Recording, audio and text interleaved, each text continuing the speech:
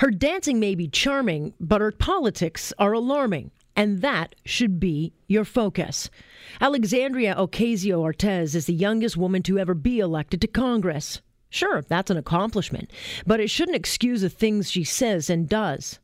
Nicknamed AOC, this bona fide darling of the left, her radical views are being championed by all the usual suspects, those happy to have style over substance in politics. Oh yes, just what we need. Another socialist firebrand who's got radical ideas and is proud to be part of a new generation of disruptor candidates. After all, as she states, it's only radicals who bring change to America. Okay, interesting. On Thursday, the 29-year-old activist became a national headline over a dance video that surfaced from her college days. A completely fabricated controversy that I'm beginning to think was simply made up to generate interest in the young political star. The headlines blared, "Conservatives mock young congresswoman." Except not one conservative heavyweight or even lightweight has even been named as uttering a word about the video. Not even Trump. The only conservatives that commented on it were the ones asked about it.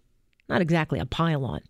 And pretty convenient timing at that, just ahead of her big 60 Minutes interview on Sunday with Anderson Cooper. A mainstream introduction of someone many are declaring the future of the Democratic Party, even though many of that party see her also as too ideological and are concerned she'll further split the party.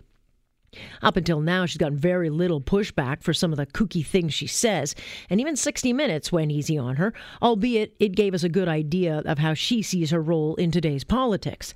When asked by Anderson Cooper about criticism that she puts out, lies, her response was to point out that people are more concerned about being precisely and factually correct than being morally right. Okay, yeah, try to square that peg. AOC is okay to distort the facts in her fight for morality as long as it gets results? Does she know that lying is immoral? Ben Shapiro may have summed it up best, suggesting that we should take her seriously, just not literally. But here are some of her other beliefs. AOC says, capitalism has not always existed in the world, and it will not always exist in the world. Ugh. On socialism, she says, quote, when we talk about the word socialism, I think what it really means is just democratic participation in our economic dignity and our economic, social, and racial dignity. It's more about direct representation and people actually having power and stake over their economic and social wellness at the end of the day. Yeah, sorry. There's no dignity in socialism.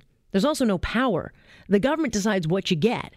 I mean, maybe you should go to Venezuela for a bit to see how dignified socialism is.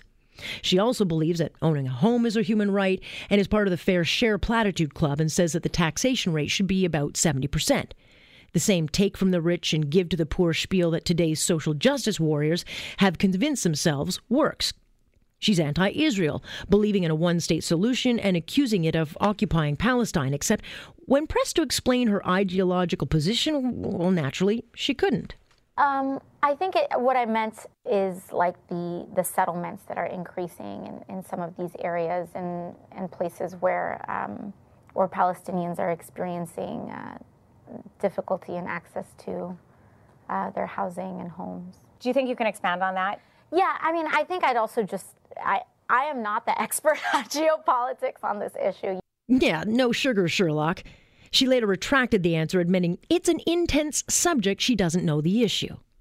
For all those who mock Sarah Palin, this darling of the left offers up plenty of material. And yet this new media darling gets a pass because, hey, she can dance and she's cute. And that's why she's now making the rounds on every late-night show being championed by Hollywood as the future. She does, however, say one thing I wholeheartedly support. She says sometimes political media is too fixated on personalities instead of policies. Indeed it is. And guess what? You're its latest fixation. And that is my point on point. This is Global News Radio.